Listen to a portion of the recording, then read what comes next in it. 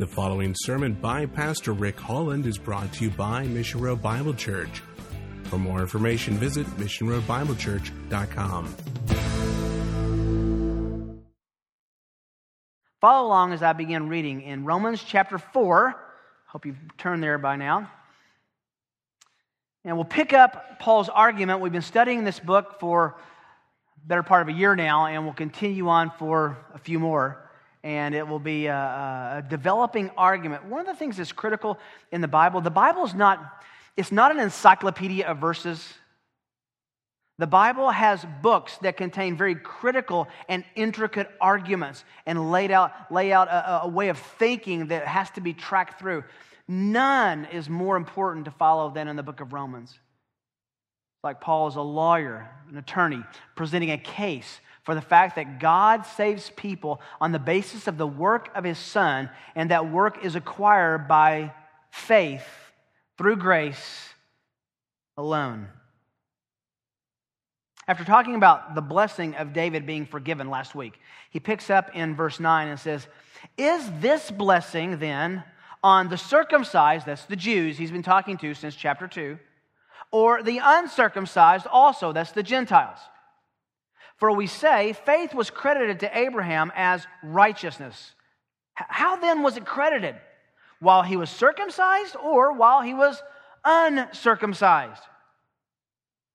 Not while circumcised, but actually while uncircumcised. And he received the sign of circumcision, a seal of the righteousness of faith, which he had while uncircumcised, so that he might be the father of all who believe without being circumcised, that righteousness might be credited to them, and the father of circumcision to those not only who are of the circumcision, but also those who follow in the steps of faith, the faith of our father Abraham, which he had while uncircumcised. If you were to read this passage as a preacher in those few verses and say, I want to preach on something this week, I wonder if I should choose these, they probably wouldn't raise their hand in your mind. But in the flow of Paul's argument, this is really, really important territory. We've entitled the sermon today, "Salvation is Not by Surgery." Kind of an odd title, but that title is necessary because that's exactly the place that the Jewish nation had found themselves in the writing of the New Testament. They believed that circumcision, the removal of the foreskin in a male child, would actually accomplish something redemptive in the person. When you study the history of religion, it's really the history of studying ritual. As numerous as are religions, so many are rituals and ceremonies that go along with those religions. Religion naturally generates ritual and ceremony. Whether it's a Mormon getting baptized for a dead person, a Hindu enduring horrific body piercing to be suspended by those hooks in his back for a period of hours, or a Muslim in West India dropping babies from a 50-foot tower into a sheet, even those burying chickens on the corners of their property to ward off demons. Can I say it? Or even baptizing babies who know not what they are doing nor what that means. Religious ceremony is all around us. I've developed a love and a passion for Italy, as most of you know. I've been there several times and have some missionaries who are working in Italy, and love Italy, love the work that they're doing. But what's sad, what is the trappings that the Catholic Church places on people that's just really sad. Kim and I were visiting Rome one time, and across from San Giovanni in Rome is a place called the Scala Santa. You may have seen this in the movie called Luther. It's a series of steps. These are steps that go up in a little hallway to a top in which there's a giant room that you can spend time in. It's reported that these were the steps on which Pontius Pilate stood in Jerusalem in condemning Jesus. In the 4th century, Constantine's mother, St. Helena, actually went down, took her Roman armies, and they excavated, they took these steps out of the Antonius fortress in Jerusalem, dismantled them, brought them back to Rome, and she presented those to her son Constantine as a birthday present. These were the steps on which Jesus had no doubt been tried and condemned.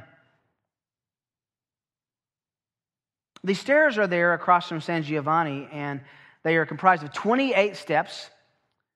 And it's said that if you climb each of these steps and say a prayer on each one, that by the time you get to the top, you will have religious endowments on you. Specifically, on November 13th, 1893, Pope Leo XIII granted that the faithful who ascend the steps of the Scala Santa on their knees with a contrite heart, praying and meditating on our Lord's passion, they will gain an indulgence, I'm quoting from the plaque on the wall, of 300 days for each step. This indulgence is applicable toward their own soul in this life or toward the souls of people that they know in purgatory.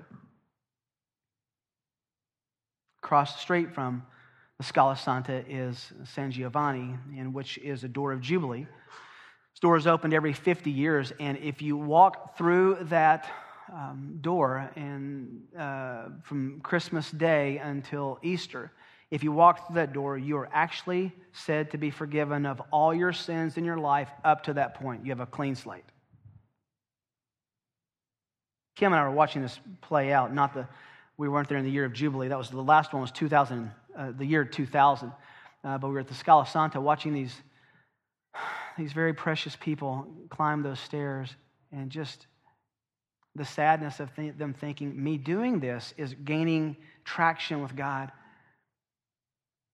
I was very interested in what was going on, reading plaques, taking pictures, and getting in trouble with the priest who was there for taking pictures. And I looked over at my wife, and she was sobbing. That the thought that I can go upstairs on my knees and God will say, great job. It's not just the Catholic faith that has rituals. Protestantism has its own. Dare I bring up the idea of paedobaptism? A rite where you baptize a baby, you sprinkle them. Hopefully you don't immerse the baby. You sprinkle the baby, and that is supposed to do something to them or for them until they are of an age in which they can believe. Can we talk about people who believe in the charismatic gifts in which they can bark like dogs and claim that that's the Holy Spirit, that they can roll around on the floor and say that the Spirit is moving them, that they can now have words of knowledge and claim healing that is an absolute charade and a farce and a fraud? I just find it interesting that the healers in our day tend to cure the stomach flu. Jesus healed withered hands. All to say that find any religion and you will find religious ceremony. You'll find rituals. Now, to be sure, there are religious expressions that are ordained by God. There is a baptism that you're supposed to do as a believer that's ordained by God. It's very clearly said. We use the communion, the Lord's table, whereby we take the symbols of the juice and the bread that represent Christ's body and death for sin. But the abuses of ritual far outnumber the authentic. It shouldn't surprise you then that to find, when you follow Paul's argument in the book of Romans, that he addresses the abuse of spiritual ritual as well. In fact, the Bible does it over and over and over. You go back to Elijah preaching against the practices of Baalism, Ezekiel calling out the sins of idolatry, Isaiah exposing wrongful sacrifices. The men of God in Scripture are always saying what is important is the heart, not the ritual. Interestingly, the very first theological crisis of the church, the very first theological cul-de-sac where they had to figure out what they believed, the very first argument of any theological note in the church was over a religious rite. And we meet that right today. It was over circumcision. Remember Acts 15? You can just listen. Some men came down, Acts 15:1, from Judea and began teaching the brethren, unless you are circumcised according to the custom of Moses, you cannot be saved. So the Jerusalem Council in Acts 15 brought the apostles together where they said, no, that is entirely the wrong way to look. Even Peter himself in Galatians 2 is rebuked by Paul for having taught that as a Gentile, to really enjoy the fullness of salvation, you have to be circumcised. Highlights how important the issue of circumcision was in the day of Jesus and in the writing of the New Testament.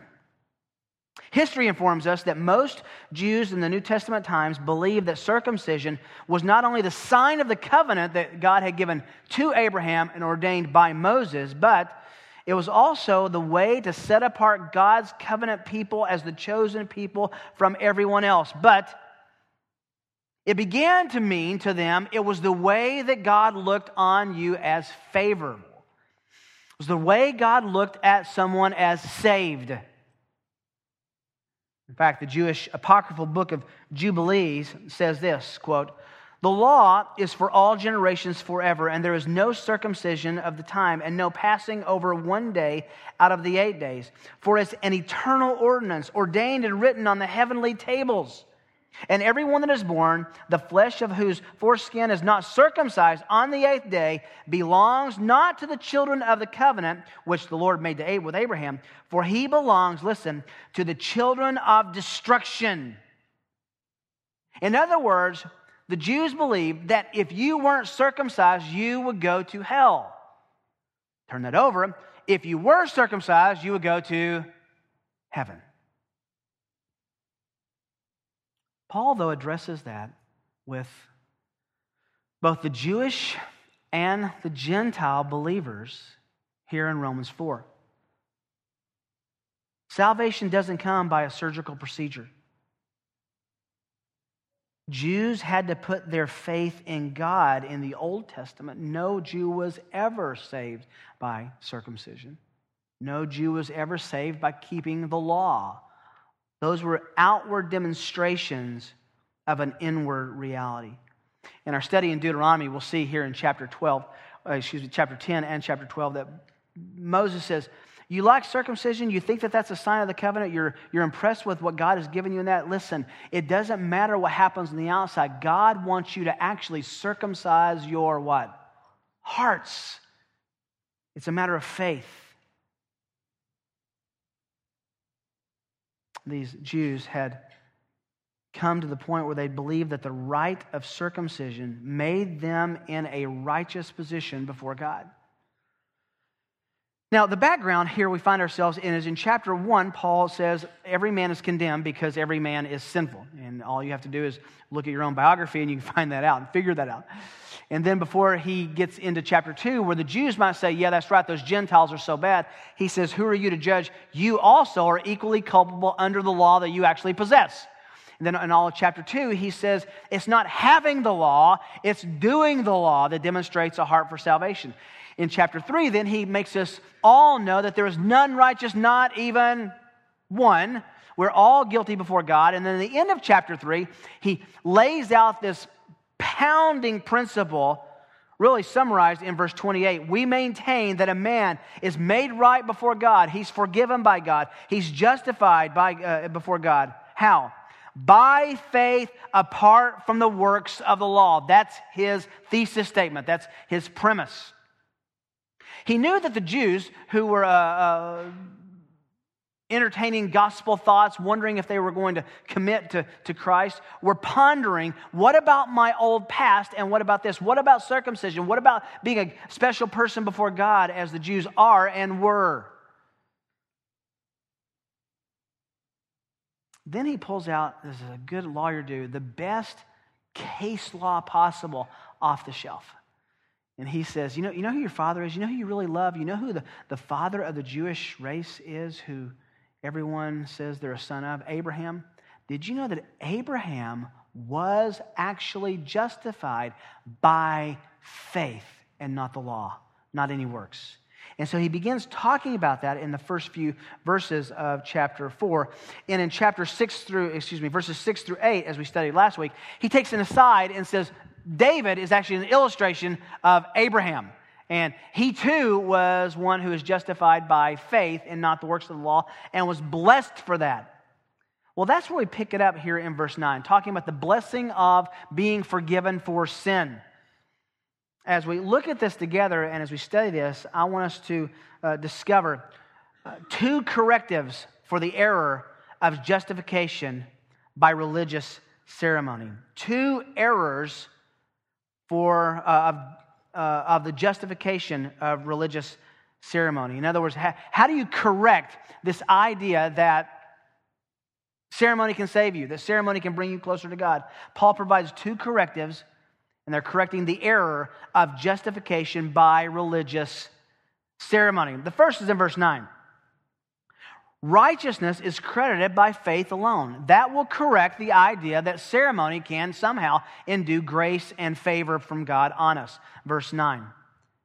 Is this blessing then, the blessing that he's talking about is the blessing back from Psalm 32 that he quotes describing David's forgiveness.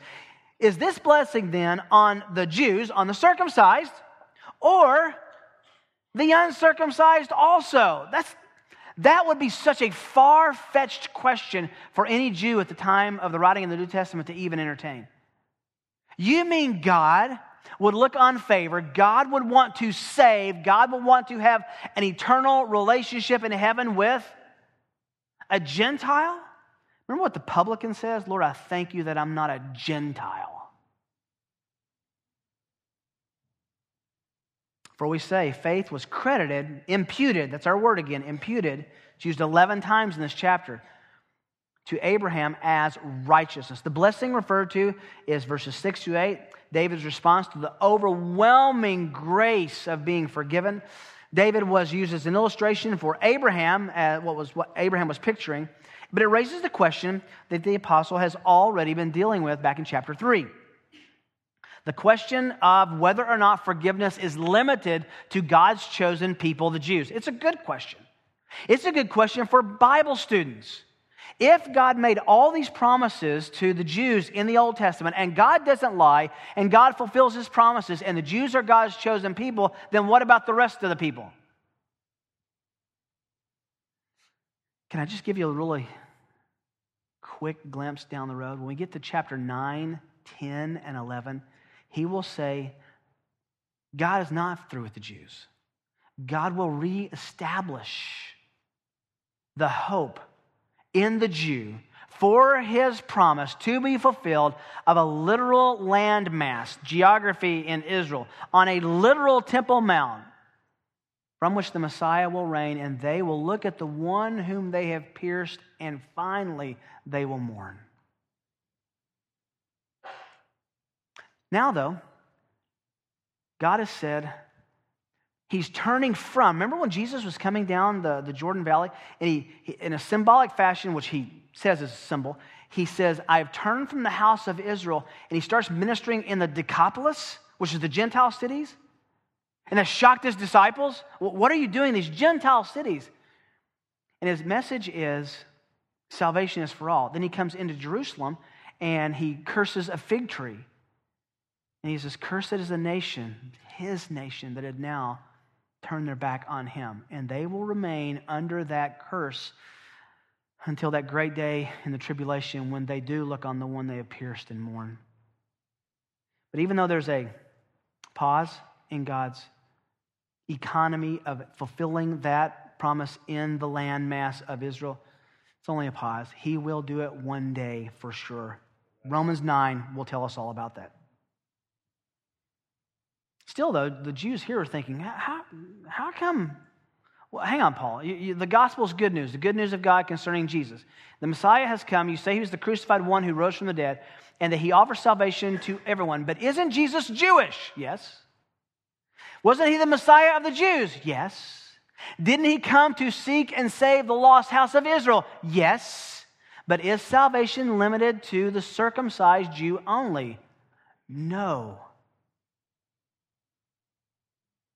Does God only offer forgiveness to the people of promise? Now, his answer is going to be that depends on what criteria you apply. Verse 10 is going to tell us that this forgiveness was based on faith, not surgery, not being Jewish. A little quick insight when he says, we say, that's the same thing as he said back in chapter 4, verse 3, when he says, the Scripture says, we say, the Scripture says. He's saying the Bible, the Old Testament, talks about Abraham. Paul knows that they need authentication, so he turns back to Genesis chapter 15, verse 6. And he offers it as an interpretation and an application of David's proclamation in Psalm 32. Genesis 15:6.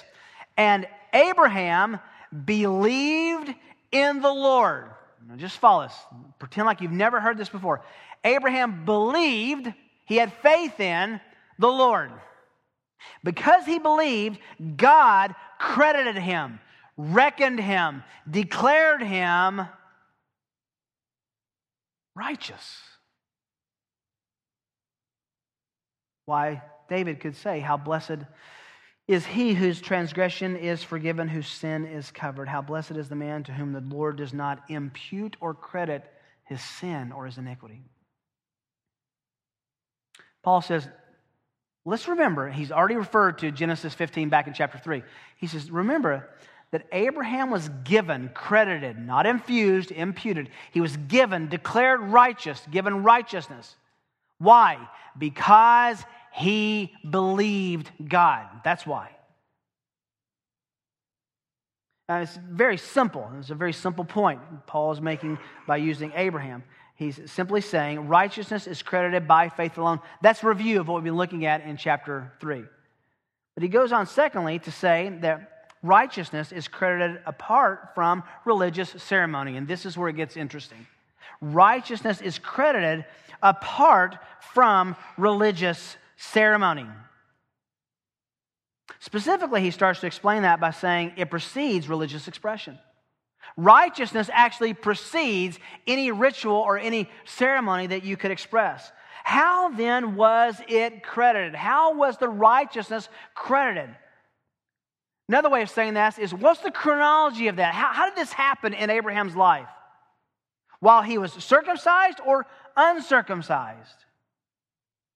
As we've noted from our study of Paul's argument in the whole book of Romans, he presents his data in the form of an attorney. He gives case law. He gives argumentation. He gives rebuttals. He anticipates questions. He asks questions he knows that the other side is going to ask, and he answers them for them and states them before they're even asked.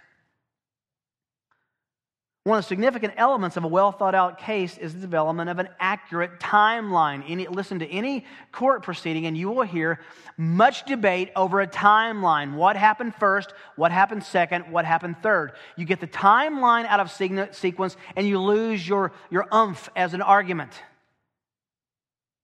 So Paul begins with a timeline. His point of the last chapter and a half has been that justification, being in the right with God, being forgiven by God, is accomplished by faith, not by doing something, not by works, not religious ceremonies. So, in chapter 4, he calls Abraham to the stand and begins to talk about Abraham's faith. Now, the prevalent thinking, as I said, in the Jewish mind at the time of the writing of the New Testament was that Abraham was marked and justified by God through his circumcision. This is even supported by Jewish authors who say Moses accented circumcision because Abraham was circumcised. Since Moses was the author of the law and the giver of the covenant of God, then we must be circumcised in the way of Moses by the example of Abraham to be saved. Paul dismantles that notion with a quick lesson on chronology, namely Abraham's timeline. The point is this: Abraham's circumcision could have had no part in his justification. Why? Because Abraham's justification was 14 years before his circumcision. Genesis 17 verses 10 and chapter 13 chapter 17 verse 10 and verses 13 and 14 say that he was circumcised way after 14 years after he was justified, which happened in 15:6. At least 14 years have passed. Go back to the text in verse 10. How then was it imputed? That's the word, imputed. How was righteousness imputed to Abraham? Then he asks the question, when he was circumcised or uncircumcised? Then he answers it, not while circumcised, but while uncircumcised. Here's the math. The math is pretty simple. Abraham was 86 years old when Ishmael was born in Genesis 16:16. Abraham was 99 when he was circumcised, but God declared him righteous before Ishmael had even been conceived in Genesis 15, at least 14 years earlier. He's going to make the point in a minute, again, which is a stunning issue to a Jew. And you can use this when you're talking to your Jewish friends about this very issue. Abraham was justified when Abraham was a Gentile. He wasn't even Jewish, if we can even use that terminology yet. Verse 11. And Abraham received the sign or the symbol of circumcision, a seal, an outward expression of, now look at this, the righteousness of what? His works, his circumcision, his acts, his religious ritual, his religious ceremony. Where does his righteousness come from? Faith. Then look at this. Which he had while uncircumcised. In other words, while he was a Gentile, a pagan, a heathen, just like everyone else in the day. So that he might be the father, look at this, of all who do ceremony, of all who are circumcised. What does it say? Of all who believe. Get this. Without being circumcised. That righteousness might be imputed, laid at their account to them. Is that clear? It's just rock solid, crystal clear. Abraham was justified. 14 years later, he was circumcised. So how can the Jews say now, I want to be circumcised to be justified? That's how God looks at me with favor. Wasn't the case with Father Abraham. Oh, he goes on. He says, not only does it precede religious expression, it transcends, it's bigger than religious expression. Verse 12. And the father of circumcision, who was that? Abraham. He was the first one circumcised. The father of circumcision to those not only are of the circumcision, not just of the Jews, but also follow in the steps of faith of our father Abraham, which he had while uncircumcised. Do you see what he keeps coming back to? Abraham has faith before he was a Jew. Abraham had faith before he was circumcised. Abraham had faith because he believed God. Justification, having righteousness credited to our account, is not on the basis of a ritual, a ceremony, a circumcision, a baptism, doing communion, walking through glass, whatever you want to say. That doesn't make it impressionable on the mind of God. Galatians 3:7, therefore be sure that it is those who are of the faith who are sons of Abraham. How clear is that? Who are the real sons of Abraham? Those who are born of the flesh, who are circumcised? No. Those who are of faith. So, how are we sons of Abraham as Christians? It's a good question. Paul says that in Galatians. Paul says that here in Romans. How then is a Christian a son, an heir of Abraham? First of all, by seed. The seed of the Messiah would come through Abraham, who is Jesus Christ. So by that, spiritually, we are now sons, spiritually, of Abraham, though not physical sons of Abraham. I love it when a Jewish person comes to faith in Christ and they get to see that they are both physically and spiritually a son of Abraham. How else are we sons of Abraham? By mode. You say, what do you mean by mode? In the same way that Abraham was justified, we are justified by faith, by believing. Now, just for a moment, hold your finger there. I do want you to see this back in Deuteronomy. because this connection is going to come back to us over and over in our study.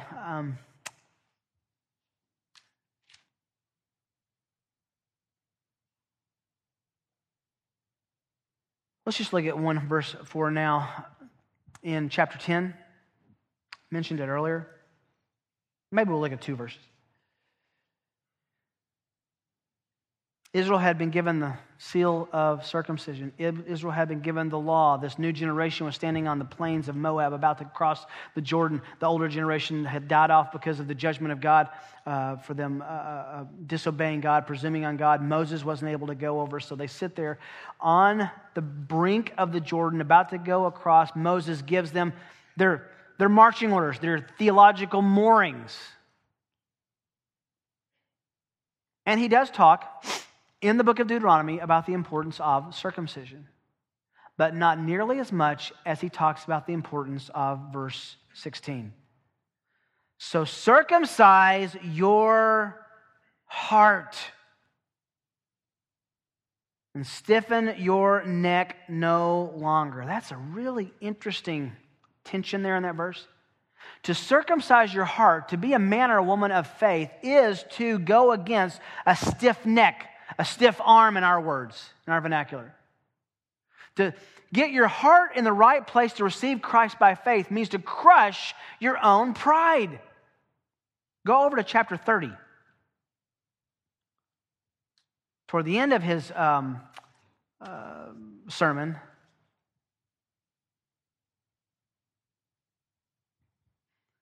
lest we think that even circumcising our own heart is a work that we could accomplish. Look what he tells the children of Israel on the banks of the Jordan. Deuteronomy 30, verse 6. Moreover, the Lord your God, He will circumcise your heart and the heart of your descendants. What will it look like if a person's heart is circumcised? What will it look like if a person's faith is genuine? What will it look like if someone is justified by faith because of grace? Well, to love the Lord your God with all your heart and with all your soul, so that you may live.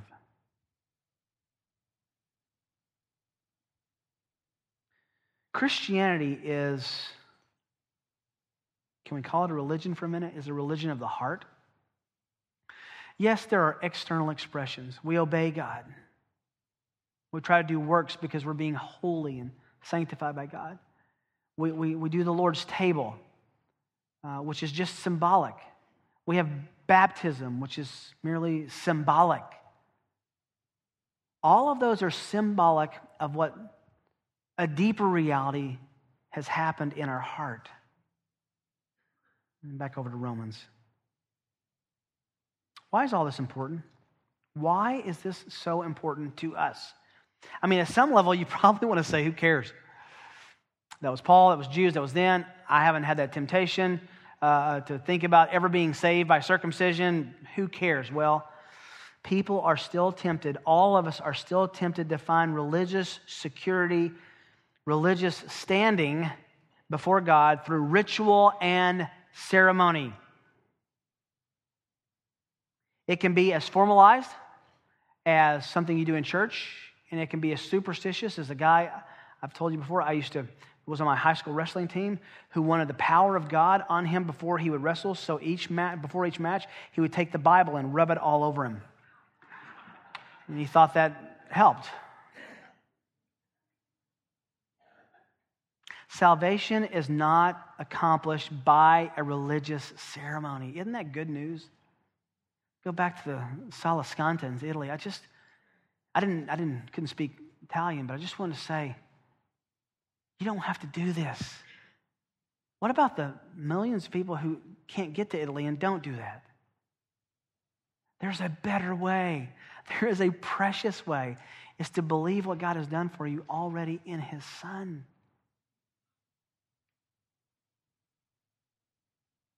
Romans 10. Looking ahead just a few chapters.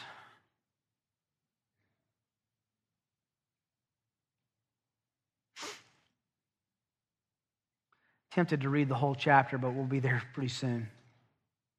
Romans chapter 10, look at verse 12. There is no distinction between Jew and Greek. Isn't that exactly what Paul just said? No distinction between Jew and Greek. God does not look at you based on whether you're circumcised or not, on how he'll view you before him. He looks at us on the basis of something else. No distinction between Jew and Greek. For the same Lord is Lord of all, abounding in riches for all.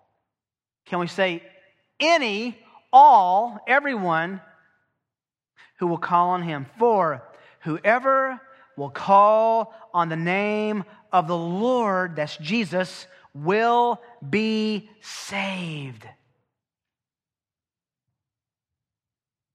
It's about believing. So look at verse 17. So faith comes through what? Hearing. Hearing by the word of Christ. Where's the word of Christ? It's in the Bible. Remember where we started today? We have this precious value. I just think of all of the countless generations of even Christians who never had a full copy of a Bible. It's only been in the last 200 years or so that it was affordable for a person to own a copy of the Bible. There were usually family Bibles, or even one that was only one that was held by a church. It was chained to the pulpit. You have the complete written record of what God has to say. Here's the challenge. It's one thing to celebrate that. It's something else to act on it. So back to verse 12. What's the takeaway? That we are to follow, look at this, in the steps of what? Faith. Of our father Abraham, which he had while uncircumcised. Faith is the assurance of things hoped for, the evidence of things not what? Seen. I mean, come on, can we just be honest for a minute? Do you realize how ridiculous we are to the world? The things we sang a few minutes ago, that God raised a man from the dead, that a man who is God can take away the sins on himself while being perfect and crushed by God the Father on behalf of those who would believe. If it sounds fantastical, it should. It should. But it's true. We follow in the steps of faith. Here's the good part about how this applies. Faith is the way into salvation, and faith is the way you grow in salvation. And can I have a conversation that my sons and I have all the time? If your faith is weak, as all of our faiths will become, if your faith struggles, how can you increase your faith? Very simply, by putting your nose and your eyes in the book. Reading God's word builds, bolsters, secures faith. I know I've had many discussions. Oh, I'm struggling with my faith. That's great. What are you doing about it? Well, I just want to be in the right before the Lord so that I can start reading my Bible. So you're going to get things right with the Lord so you can go to the Lord who make things right. Is that how it works? Well, yeah, but the Lord knows if I'm insincere. He knows if I don't really want to be there. If you're asking, is this the read your Bible more sermon? It is. I don't know how many of us who are regular Bible readers always feel this ecstatic joy when we sit down to have our quiet time. I have just the opposite. Every possible temptation to do anything, even good things, attacks me at the time of my quiet time. You think the enemy of your soul says, oh, let's give them a nice cup of coffee or tea if they're godly. And just give them a quiet place with nice, Mozart playing in the background and perfect lighting and no interruptions and nothing to do the rest of the day and no sleepy eyes and an absolute attention span. And Does that happen to you when you have your quiet time? Or does every force of hell come against you? If your faith is limping, read the Bible, even and especially if you don't feel like it. I can think of no better news than God saying, I will save you by you believing what I've done. You don't have to go through any gyrations, kneel down, stand up, go this, eat that, go there, hook yourself on a cross. No, just believe. I've already done it. In my Son, I have crucified my Son for you. What are you going to add to that that's going to impress me? Do you think that by being baptized or doing this or saying this or speaking in gibberish or you put it any religious, do you think I'm going to elbow the angels and say, wow, and I thought crucifying the Son of God was impressive. Look at that. We love the gospel because it's what God has done for us. For us. Instead of us, because we could have never done it ourselves. I've told you over and over that, studying Romans 2 through 5, it's the same message every week. It's just the same exact sermon every week. And I keep wondering when I'm going to get weary of it. And every week I look at it from a different angle because Paul is showing the light on this beautiful doctrine from different angles. And it just keeps sparkling brighter. I just can't believe God would save us. It seems too simple and too good to be true. Doesn't it? Don't you think there's got to be more to this? The second you answer that there is more to this, you nullify the gospel of grace. Now, I know what some of you are saying. Yeah, but don't we obey? Aren't we holy? Yes. That's chapter 7. We'll get there too. Let's pray together. Father, thank you that there's no religious ceremony that we have to do, no steps we have to climb, no baptism we have to accomplish.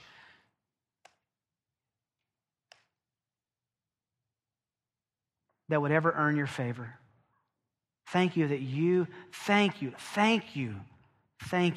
have accomplished the work of salvation through the death and burial and resurrection of Jesus Christ, whose life was spotless and who calls to all to believe. Keep us as children in curious, amazing wonder at the fact that you would save on the basis of faith and faith alone. Father, make all of our doctrines be traced to a book and a chapter and a verse, and never our own instinct or our own intuition, because your word is truth. While your heads are still bowed, Aaron's going to lead us in some singing, and after he does so, to my right will be some folks over there who'd love to talk to you if you have a burden, if you want us to pray with you, if we can talk to you about your soul. We would love to be able to see you leave today with things, not only in the right with God, but with people who care about you sharing the burdens that you have as well. In Jesus' name, amen. You've been listening to a presentation of Mission Road Bible Church in Prairie Village, Kansas. For more information, visit missionroadbiblechurch.com.